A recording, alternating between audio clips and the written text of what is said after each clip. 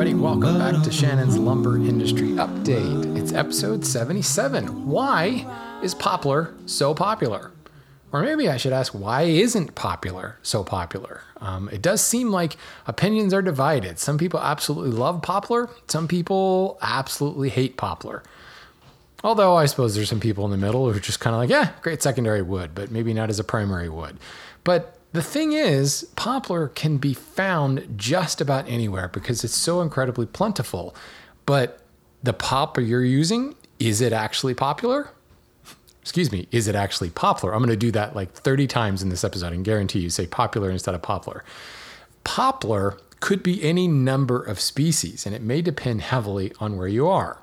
So in short, this episode is going to talk about my favorite and everybody's favorite secondary wood. Maybe it could be more of a primary wood. But let's take care of some business. Thank you. Bunch of new patrons joined the show this week. Thank you so much for your continued sponsorship there. As always, if you are interested in supporting the show, patreon.com/lumberupdate.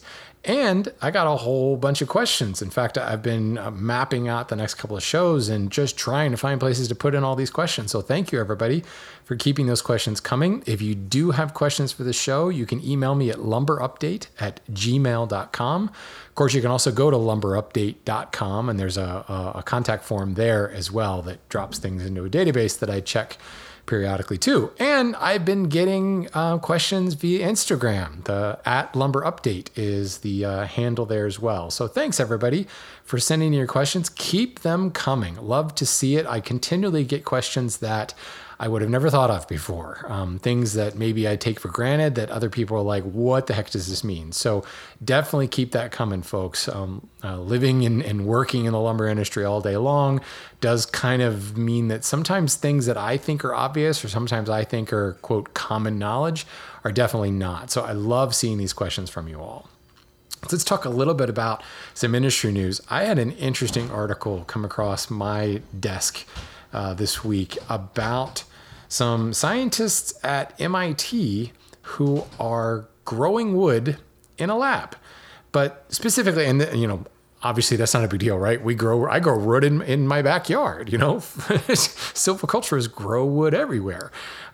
You could probably transfer that to growing in a lab, maybe in a hydroponic setup. But what's different here is these scientists are growing these trees in a specific form. So to greatly oversimplify this article, they're growing a table. They're growing a chair.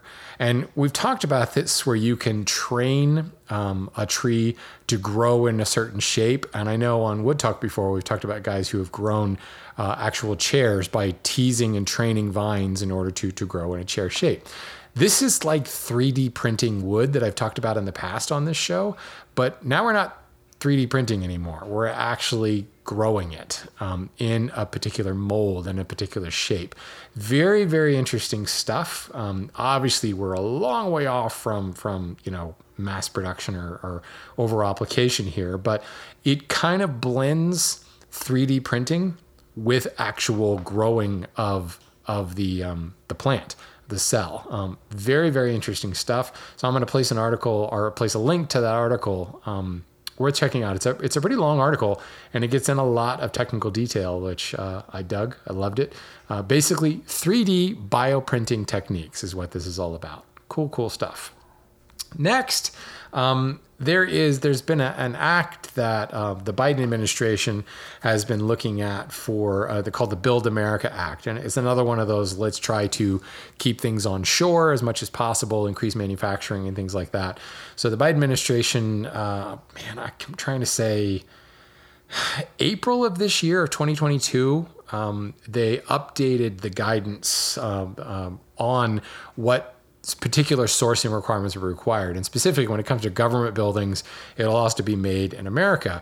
But what's interesting is the plywood lobbies, all the people, the agencies and industry interest groups around plywood are saying we need to include hardwood plywood in this as well. And it's currently under consideration, which if it does pass, it could be particularly interesting because the Decorative Hardwood Association that has been really pushing a lot of this is saying that veneer should also be considered a construction material, as is plywood. If that's the case, just about every single government building would have to be, any wood in it would have to be 100% government made. And that is not happening right now because the plywood is being sourced from far-flung places in Asia in many instances. So that could be, I don't know, it's hard to say.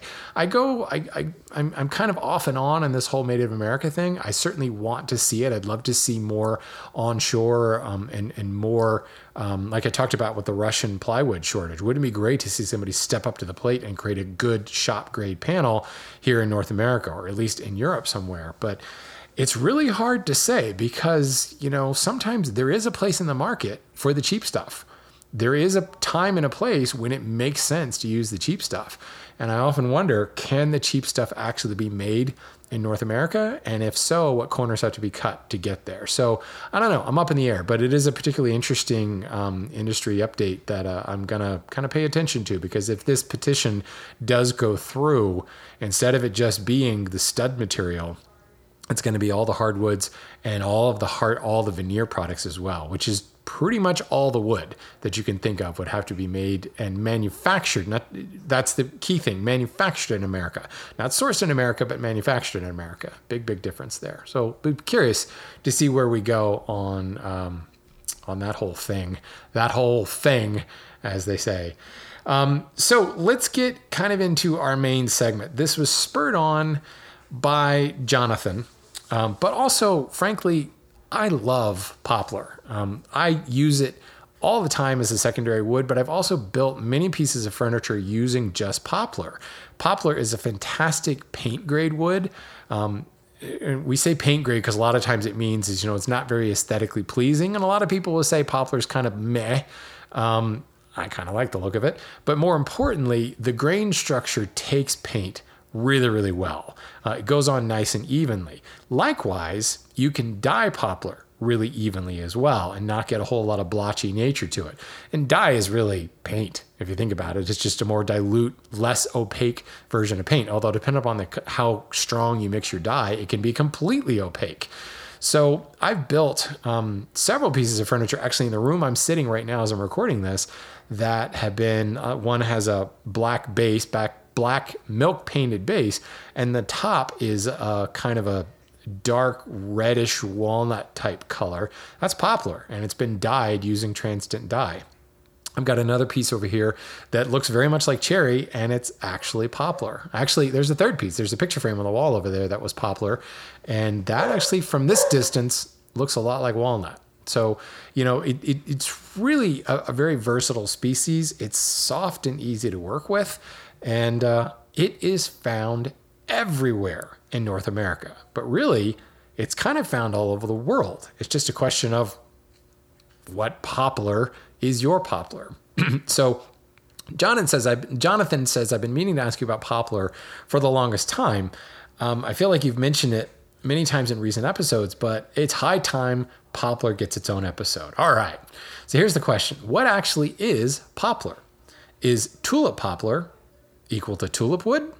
Is yellow poplar equal to tulip poplar? And in particular, I'm in Maryland, just as you, and what specific species of poplar are our beautiful tall poplar trees with yellow-orange flowers that seem to drop sap all over your car if you park underneath one? I can get this stuff in beautiful, long, clear stalks, super cheap from my local sawmill, and aim to start experimenting with it in some boat applications. Jonathan then goes on to say, my question about poplar is largely related to its cross-grain strength and rot resistance. When I try to do research, meaning Googling and reading through boat building forums, there always seems to be someone piping up that the current available stock of poplar is, quote, different from how poplar used to be and useless for boat building. In particular, someone will say the cross-grain strength is terrible because poplars we have growing now everywhere now are a different hybrid species introduced by the government in the 50s or some sort of crazy conspiracy theory sounding mess. But when they say this, they say it's not as strong as older growth poplar used to be. Now, concerning rot resistance, like most trees, the sapwood tends to have terrible resistance, but the heartwood is reported to be good. How do you tell the difference between sapwood and heartwood for poplar? I've seen poplar logs nearly 3 feet in diameter and all of the wood is white. Is there no heartwood? When you see the beautiful streaking, the greens and browns and those amazing purples, is that sap or is it heartwood? So good question, Jonathan. There's a lot to ruminate on there, and I'm sure there's a lot of people who may be wondering, poplar for boat building? Say what? Well, here's the thing. Here's the wonderful thing about poplar is it actually does have a pretty strong rot resistance. Now, it's important to clarify what rot resistance really means. Just about all trees are resistant to water or will do fine with water. If you think about it, a tree is hygroscopic. One might even say hydrophilic when you look at how you stick a board into a puddle of water and how the capillaries will suck the water up into it. It's not the water that causes a tree to rot. Rot is caused by pests, by insects, termites, carpenter ants, all kinds of fungus and things like that. Actually, those aren't insects, but you get the point. A board's resistance to boring insects and fungi is what makes it a good exterior wood or slated only for interior purposes. So you look at the prime examples of exterior woods, a lot of them are rainforest trees. Well, there's a whole bunch of insects in the rainforest, and the trees know this. The trees have evolved over millennia, eons, to have a high amount of resin and a strong and a high amount of oil, high amount of extractives that taste terrible to the bugs, so the bugs leave them alone. Add to that to the fact that the trees themselves are very, very hard and a lot of work for some of those boring insects or for fungus and things like that to actually get a hold of and to grow within. That's what makes those rainforest trees so incredibly rot resistant. Well, poplar is actually quite rot resistant. Termites don't like it very much. If you've ever seen something that would be called rainbow poplar, where there's lots of grays and purples and greens, all of that is extractives in the wood. All of that is resin. All of that is stuff that termites don't like. So it actually is quite rot resistant. I think the bad rap it gets is because it's quite soft as well. The poplar that I am familiar with on the East Coast has a hardness of about 510 Janka. So yeah, it's less than half the hardness of hard maple, less than half that of white oak and red oak. But it is still considered to be rot resistant.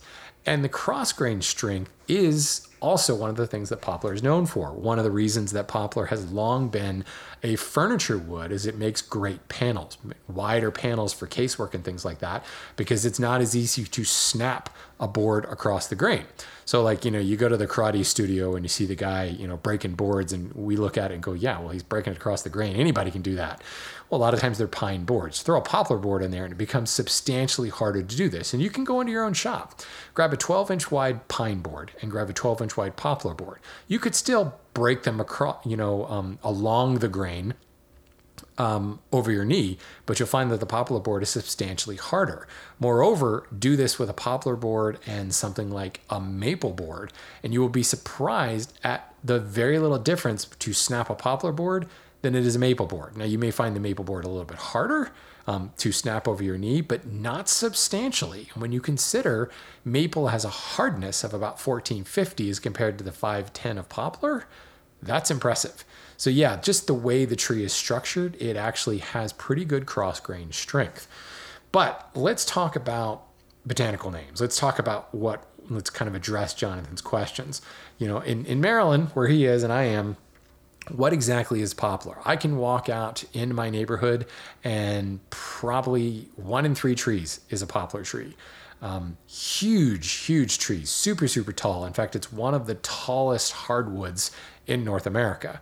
That is what you would colloquially call the yellow poplar. Liriodendron tulipifera is the botanical Latin name. And what's interesting is it's Liriodendron. The genus is Liriodendron, which is actually closer to Magnolia than it is to the Populus genus, where most of the poplars come from. Really, all of the poplars are in the Populus genus, which is where that name poplar comes from. But the Populus genus is cottonwoods and aspen, black poplar, balsam poplar, white poplar, Basically, anything that has poplar in the name except yellow poplar is in the Populus genus.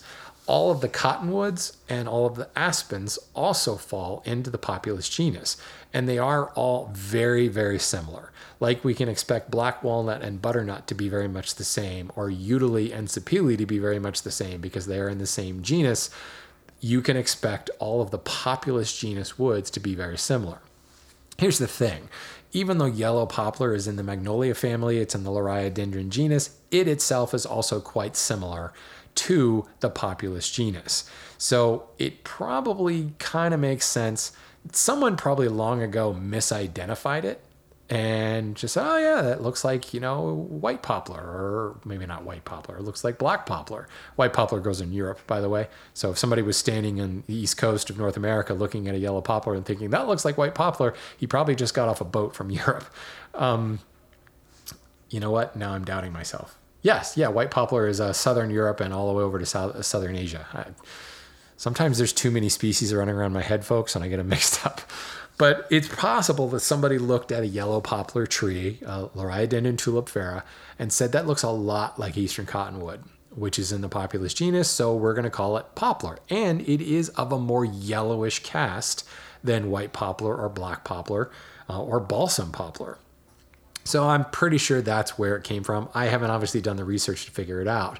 But technically, no, it is not a true poplar. It's more of a magnolia. And for that matter, I have a magnolia tree in my backyard, and I've pruned it a couple times and made spoons out of it. And I will say the magnolia also works very similar to the yellow poplar trees. Now, the other thing that poplar colloquially is known, yellow poplar is called tulip wood or tulip poplar. And that again goes back to the whole idea, Liriodendron tulipifera is its botanical name. So again, hey, it's a poplar. No, it's not really a poplar, but it's a tulipifera species, so let's call it tulip poplar. It's kind of a branch of both things. Again, this is all marketing, folks. The one thing that I think is unfortunate is when people call it tulip wood, because there is a species called tulip wood that comes from Brazil. Lovely, lovely wood, pink and yellow and cream and hard as a frickin' rock. I want to say about 2,600 Janka, super, super interlocked, practically waterproof. It's what you would expect of a tree to come out of the Brazilian rainforest. Makes lovely pens. I say that because it's very difficult to get blanks much larger than a pen blank. At best, maybe a peppermill blank. But that's tulip wood, and that doesn't look at all like what people who are calling yellow poplar tulip wood. So if you're going to call it any colloquial name, call it tulip poplar. Don't call it tulip wood. Not the same. The other thing about tulip wood is it's a CITES listed species. So we definitely don't want to be encouraging people to go, buy a whole bunch of tulip wood, because if they end up with the actual Brazilian stuff, it's going to be super expensive, and it's an endangered. Well, it's not an endangered species. It's a CITES 2 species, which means it's in danger of becoming endangered, which means let's leave it alone. So the rainbow poplar, as I said earlier, is also a yellow poplar. It's just yellow poplar with a lot of mineral staining that's reacting with those extractives, those things the termites don't like. It's reacting with it to create those purples and grays and things like that. Essentially, rainbow poplar is a marketing name, very much like ambrosia maple or beetle kill pine. Ambrosia maple it's mostly a soft maple, although you will find some hard maples with fungus, with mineral staining in it. Beetle kill pine is several varieties of pine, but it's got excretions from beetles that have stained it. It's the same wood. Rainbow poplar is yellow poplar, just with a whole lot more color in it. And if you look at a lot of, you find like a really wide yellow poplar board, we're talking 24, 30 inch wide, very common to find these, but a lot of times the center of that board is going to have a lot of dark colors, dark olives, purples, dark grays. That came out, obviously being a wide board, it came out of a very, very mature tree, a very old tree. And the older it gets, the more essentially tree waste is packed into that heartwood center, and the more time there can be to react with the soil, for things to react with those various extractives in the wood to create that kind of staining effect that comes from an older growth tree. Now, the stance that it's not as strong as old growth poplar, I think you could say that with just about any species. Although the interesting thing about a lot of hardwoods is The older they are, they tend to be more brash, more brittle, because hardwoods, as we know, by definition, have pores. So when you look at the ring porous or even the semi-ring porous hardwoods that have their pores closely grouped together, well, when you've got an old growth wood with tightly packed growth rings, we look at that and go, wow, look at all those growth rings. There are more instances of those large pores all grouped together. And again, I think of a ring porous wood as an old dot matrix printer paper with those perforated little things on the side that you had to put it onto the little wheels to advance it on the printer. Those perforations, you tore them off and you had your piece of paper.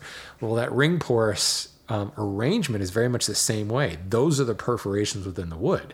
So you can imagine the closer packed together those growth rings are, the more perforations you have, therefore the more brittle it can be. So really old growth red oak is actually not nearly as strong as faster growing, quote, newer growth red oak that has more of that denser material between the growth rings, because the growth rings are wider spaced. So the growth ring starts with a bunch of pores grouped together, and then there's the denser material in the late growth after that. But there's a wider area of that. I'm just gesticulating madly here, guys. You have to be able to see my hand motions to see all this. So it is one of those misconceptions where old growth hardwoods are automatically stronger. They're not always. Now, in diffuse porous woods, you could make a case for this, since the pores are more evenly distributed, and more often than not, diffuse porous woods have very small pores.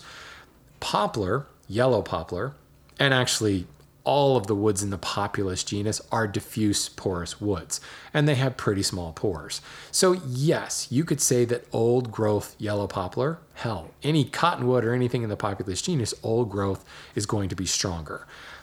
Is it going to be dramatically different? Is it some sort of hybrid species? I've never heard a government conspiracy on that.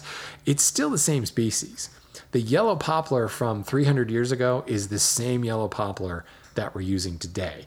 Is it growing faster today? Are the growth rings spread further apart? Maybe they are. Yeah, absolutely they are, because they're getting more sunlight, because the forests have been thinned. The trees that we see, I went on a hike the other day and I passed several 300-foot tall poplar trees. Those probably grew in my lifetime.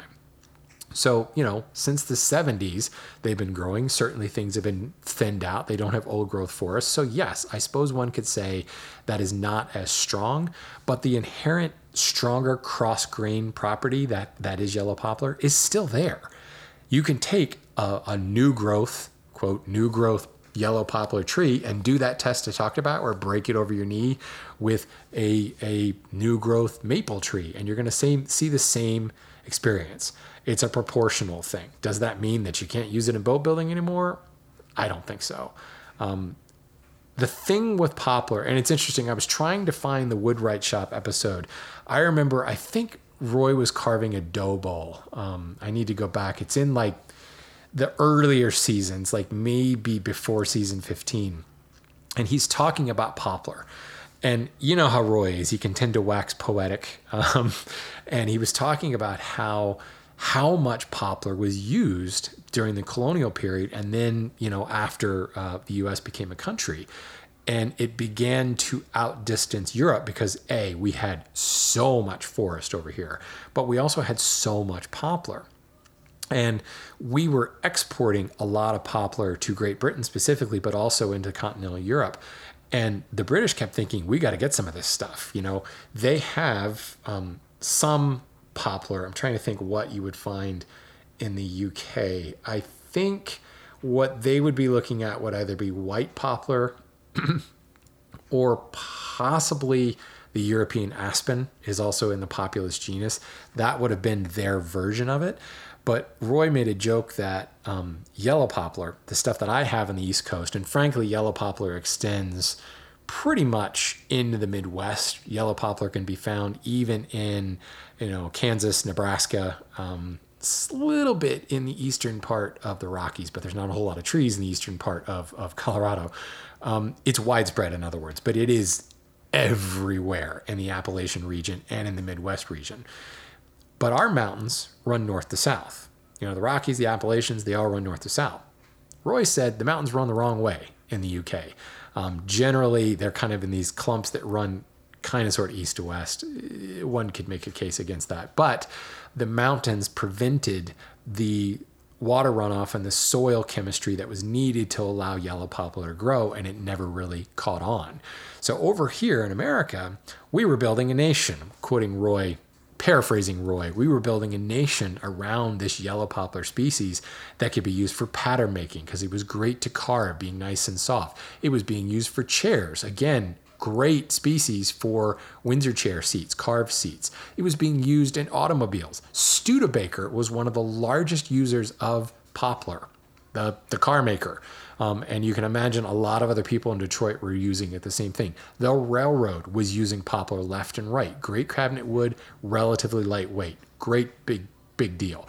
When aerospace took off, poplar was being used heavily. Poplar was being used in manufacturing as a disposable, where you would have steel mills and manufacturing plants that needed a disposable surface that they could roll out steel on, or they could roll, not so much steel, but other metals and things like that. Steel was mostly used hard maple, but they used this as rolling mats, and was specifically designed to have to be replaced every month or so. Dunnage in transport and logistics, crates, pallets, everything as America went through its industrial boom, and even into post-World War II, the atomic age, just forgive the expression, the explosion of growth, poplar was behind a lot of it. And it has always been an inexpensive wood. It's always been a fast-growing, easily replenishable wood, a lightweight wood, a hard wood considering its lightweight. Obviously, it's a soft wood compared to things like walnut, cherry, and especially oak and maple. But still, when you compare the density and the lightweight nature of poplar, you have to compare it against softwoods and spruces and things like that have a hardness of around 300. Yellow poplar, being 500, ended up being quite durable. That rot resistance I talked about earlier became a huge benefit when we started talking about exterior cladding, clapboard siding and things like that. Poplar was being used for all of this. It was building a country, and a country was thriving on this particular species. Because the British, their mountains ran the wrong way, they couldn't get it to hold on. For that matter, you could make the same case in a lot of continental Europe, where it just wasn't grabbing. Whether the Mediterranean climate of southern Europe couldn't handle it, the northern climate couldn't handle it, it just didn't grab on anywhere else. It is very much a distinctly North American species. But let's talk about some of the other species of poplar that we run. Actually, you know what? I kind of brushed over this, but let's talk about yellow poplar. Liriodendron tulipifera. It is probably the hardest of the poplars, whether it be the Populus genus or in the Liriodendron genus. Yellow poplar at 510 is the hardest of all these species. The Populus genus tends to be around 300 to 450 on the Janka hardness scale. All of these, whether it be Liriodendron or Populus genre, are diffuse porous, which means they take paint really well, but they also take dye really well. No pore filling required for this. The lower density of these also provides a fair amount of tooth for a pigment like paint. So a lot of times when you've got a really, really hard kind of slippery wood like hard maple, a lot of times people will say, well, scuff sand the surface to give the paint a little bit of tooth. Poplar, due to its lower density, one might say somewhat spongier nature because it is quite a bit softer, it already takes it, and it actually doesn't really require priming in order for paint to take it on. The harder woods, you need to prime it for paint to take it. So that's one of the things that, like, the number one reason I sell poplar today, and I sell a lot of poplar, is because it's used for painted moldings. Fantastic for that. The density is around 0.4 to 0.5, depending on its moisture content, which again, that low density allows for all these nice things like easier workability, lower softness, great taking paint, but also lightweight. As a really lightweight wood, it's a great furniture cabinet wood. You can build large panels and not have super, super heavy pieces of cabinetry. You can use it in wainscoting and siding and paneling, solid wood format, and not have it be super heavy. You can use it for millwork, specifically interior moldings. Try hanging like a hard maple crown molding that's 15 feet long. That thing is super heavy. Poplar is going to be half the weight, quite a bit easier to hang that. Also, because it takes paint so well and so many moldings are painted today. Let's just think about it, folks. The design idiom that is today is painted interiors. We're starting to see natural woods come back, but not so much in linear molding. We're seeing it as accent pieces, maybe an accent wall, or maybe an accent cabinet, or maybe a kitchen cabinet with a natural wood finish. But the linear moldings, your crown, your base, your casement, most often tends to be painted. Certainly there are architectural styles where it lends to a stain grade or something like that. But I would go out on a limb and say probably 75% of the linear millwork in this country is painted, and it's probably poplar. If it's not some sort of plastic, it's probably poplar. The other thing about poplar, yellow poplar specifically, it has a heavy use in plywood. Just about all of the hardwood plywood manufactured in North America has a yellow poplar core. If it doesn't, it has an aspen core, which, if you remember, is in the Populus genus, very, very similar to poplar. Now, the aspen's going to be about 300 hardness, but frankly, when we're talking about plywood, hardness is not really that big of a deal because it's mostly about the glue. The plies are so thin, you want a softer, lower density ply so that you can keep the weight down on a panel. But that's a major aspect of poplar in manufacturing is this engineered plywood material.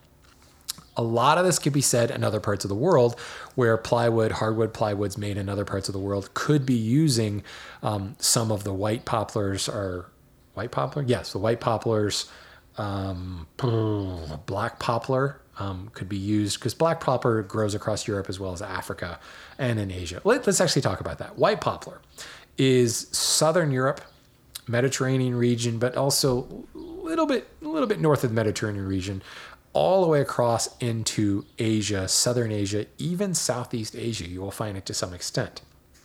Balsam poplar, very cool, kind of looks like yellow poplar with a lot of mineral staining. To me, it reminds me more of like a birch, like a silver birch. Balsam poplar is particularly interesting, a little bit more variegated color. That's going to grow across the northern U.S. and Canada. Really northern U.S., mostly Canada. Yellow poplar, as I've talked about, eastern U.S., but definitely all the way to the Mississippi, even touching a little bit into the Rockies. From north to south, it's found everywhere.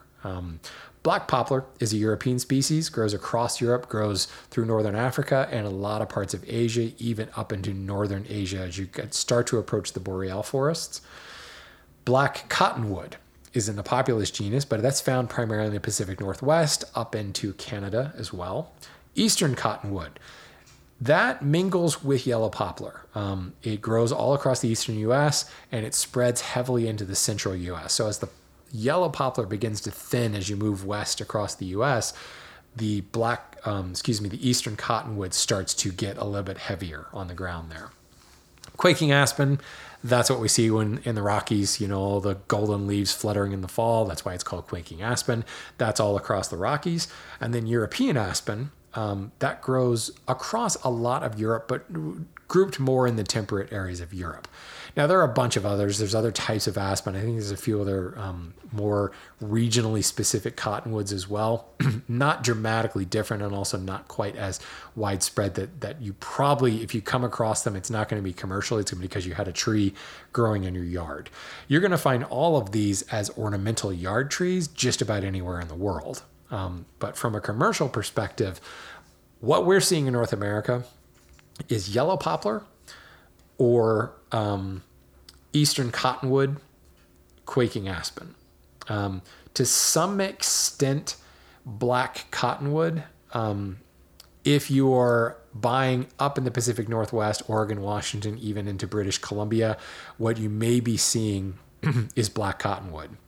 The thing is, unlike like construction grade timber, where you go into Home Depot on the West Coast and you might see Douglas fir. You go into Home Depot in Louisiana and you're going to see southern yellow pine. You go into Home Depot in my neck of the woods and you're going to see like a hem fir, eastern white pine. That regionality, because those woods are more interchangeable, you'll see that regionality in the big box stores. If you go to Home Depot and you buy poplar, it's going to be yellow poplar almost from coast to coast. That's because yellow poplar is so incredibly plentiful. As I said, 1 in 3 trees around me is yellow poplar, and it grows in like you walk into a forest. I have a state park near me called Palmer State Park, and there's a trail that runs around it. It's nothing but poplar. Like you'll see the occasional birch tree, but that's like 1 in 20. And the other 19 are yellow poplars. They are everywhere, and they tend to grow in these mass. In other words, they do very well to the point where they can even dominate out other species. They are relatively shade tolerant, so they can pretty much grow anywhere. I'd say quasi-shade tolerant. There are certainly other species that are going to be better about it. And in that particular forest, I was talking about those birch species. Those are the shade tolerant ones that kind of grow up in the shelter of the yellow poplars. But what happens is the yellow poplars kind of outcompete the other guys, and they just take over. So you get these huge stands of forest that is all yellow poplar. Because the tree grows relatively fast and it grows huge, the amount of board footage that you can get out of a yellow poplar is enormous, with much, much, much, much less waste than a lot of the other hardwoods. The somewhat creamy color of yellow poplar, it is similar to the sapwood. So Jonathan's question was, what's the difference? The sapwood is truly going to be a very white, creamy color. The heartwood is going to have more of a yellow or olive cast to it. It's going to be slightly darker. But in a younger tree, you may not find that much darkening of color into the heartwood. And as Jonathan said, I've seen 3-foot diameter logs that appear to be white all the way through. Well, that could be a soil chemistry thing. The soil chemistry could have been particularly bland at that point, and there hasn't really been any need for any kind of reacting with those extractives to create that darker olive cast or those dark grays and things like that. When in a more ideal environment, which may be possible in a plantation if that tree was grown specifically for lumber, you're going to find very little difference between heartwood and sapwood, which means more of the tree is going to be usable. Sapwood is not a defect according to NHLA anyway, but as a lot of us know, we'll pick our wood based upon how much sap's in it because we want the heartwood. Poplar, because A, there's not a dramatic difference between heartwood and sapwood, more of that wood can be used. B, because so much of poplar's use, at least in furniture and cabinetry, is as a secondary wood. Drawer boxes, things that don't be seen, things that get painted, we don't care about the appearance. And let's be fair, the aesthetics of poplar, it's not cherry. You know, cherry is beautiful. Walnut is beautiful. Poplar, I think, is beautiful in its own way. The thing I find beautiful about poplar is just the sheer size of it, the sheer quantity of it. The fact that I can go anywhere and see hundreds, thousands of enormous poplar trees with super, super straight boles. And I look at that tree and go, man, that is like all usable lumber. There are no knots in that. It's pretty much all clear. There's a great deal of respect for the tree itself, but the lumber that it produces, to the point where that kind of tinges my view, and I find poplar to be quite beautiful. But yes, set a yellow poplar board against, walnut and cherry, and I'm going to choose walnut and cherry every day. Heck, I would choose white oak over that. But you get the point. Much of its use is not so much for its aesthetics, it's for its, size of boards, workability, lengths, especially when it comes to moldings and millwork. One of the reasons it's so popular in millwork is the average length of linear millwork, at least the orders that I fill, 15 foot long. People don't want 8-foot pieces of crown. They want 15-foot pieces of crown, 20-foot pieces of crown. It's very, very common to order your millwork, your linear millwork, at least in that respect. So it is a fantastic species for all of these things, and the heartwood and sapwood designation is not that big of a deal. If it is a big deal to you, because yes, most sapwood is going to be less rot resistant. Those resins, those extractives that don't taste good to the termites, while they exist in the sapwood, they are very dilute. Also, the sapwood is also going to be filled with the nutrients, with the sugars and things like that the bugs do love. So it's kind of like, you've got a really, really, really bitter tasting lemonade, but at least the sapwood, somebody thought to add some sugar to that lemonade. So it's bitter at its core, but it's got the sugar on top to make it that lovely lemonade. I'm reaching with that one, I know, guys. But so the sapwood may be less rot resistant if you were using it for boat building purposes. And if you're uncertain, you can generally look at the end grain when you've got more, how should I put this? Think of it as like using dye. You take a glass of water and you fill that glass. Say the glass is 6 inches tall, and it's a 3-inch diameter glass. You fill that glass with 6 inches of water, and you put 3 or 4 drops of like a brown dye in it. Mix it around. As you look through the glass across its width, across that 3-inch diameter, the water will be a light brown color. Now, if you look down on the top of the glass through 6 inches of water, that water will be a very, very dark brown, if not fully opaque color, because you've got more water. You've got a taller column of water to sight through, and less light is getting through because there's more pigment particles in there. So while the pigmentation of a 3/4 inch thick yellow poplar board may not be that dramatic from sapwood to heartwood, look at the end grain and, it's a 3/4 inch thick board, but maybe it's 6 inches long, maybe it's 6 feet long. Now you've got a larger column of water, back to my original example, and you ought to be able to pick out the difference between the heartwood and the sapwood. It actually shouldn't be that difficult. Just kind of step back and look at the board, from a higher altitude, if you will, and generally you can see the difference. But here's the other thing. The sapwood on a yellow poplar and most of the wood in the Populus genus is not really that thick. The tree itself is quite strong, and because it's fast growing, the sapwood is depositing the waste via the medullary rays into the heartwood at a much higher rate than some of the other trees, than something like, walnut that has a lot of sapwood, or cherry that has a lot of sapwood. You'll find dramatically less sapwood in a yellow poplar or any of the cottonwoods that I talked about than you will on a lot of the other hardwoods, which again makes it a fantastic wood for a lot of uses. So if you can't tell, I really like poplar. Actually, I love poplar. I use it all the time. As I said, I've built multiple pieces of furniture just using poplar. It's incredibly cheap. It can be found just about anywhere. It can be found in wide widths. It can be found in long lengths. And the idea that poplar is not as good as it used to be, I don't know if I agree with that. The tree grows so fast and so large, it's hard to improve upon it and make it any better at what it does. You may be able to poke holes in it and say it's not as good as this or this or that, and maybe you're just stretching its application. If I was going to build a boat using teak or poplar, yeah, I would choose teak for that. But it doesn't mean that poplar can't be used as well. And actually, Jonathan sent me a quote from a boat builder who uses nothing but poplar because he says it's still stronger than plywood. And with so many boats being built out of plywood these days, that's kind of an interesting statement. For centuries, boats were built out of poplar before this manufactured plywood thing came around. And when you look at the stress tests of the solid yellow poplar versus a plywood panel of the same thickness and same size, you'll find that poplar is going to exceed it. But for that matter, most hardwoods are going to exceed the strengths of plywood there. So that's my love letter to plywood. So if poplar isn't popular in your neck of the woods, maybe you need to start making it popular. Because to me, yellow poplar, any poplar, whether it's in the Populus genus or it's the weird brother in the Loriodendron genus, it should be poplar. I love poplar. So folks, go buy some hardwoods. But specifically, go buy some poplar this week.